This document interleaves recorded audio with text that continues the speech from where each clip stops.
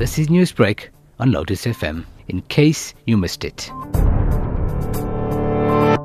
The Entelect Challenge is an annual coding competition that Entelect's been doing since 2012. And the whole point of the challenge is to get students, enthusiasts, and professional developers involved in coding something apart from their normal day job, and allowing them to do something a bit more fun and interesting. So what the challenge entails is, although it's game-themed, players don't play the game themselves. They write a code to play the game for them, and that's what you'd call a bot. So players would be developing bots to play a game of, for example, tower defense or Snake or Pac-Man for them instead of them playing it themselves, and contestants compete to see who can code the best bot. So every year we choose a different game, and this year we chose tower defense.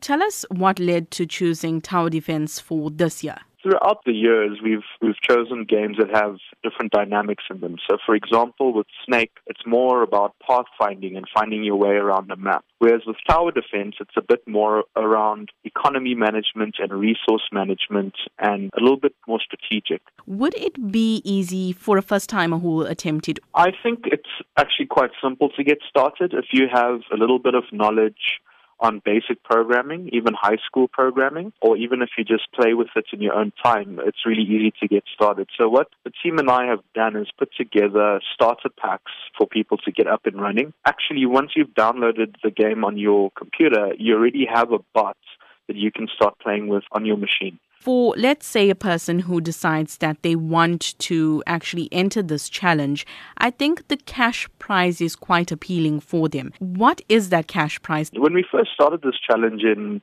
2012, it was named as a 100,000 Rand challenge. And what we did there is we gave away 100,000 Rand to the person that came in first. We've changed that since 2016, and we've actually upped the money to 200,000 Rand. And instead of giving all of that away to the first place winner, we've spread it across the finalists. So we've got 3 legs to the competition, and anyone can join in at any time in those different legs. The final date for submissions is the 9th of September. It's open to all South African citizens,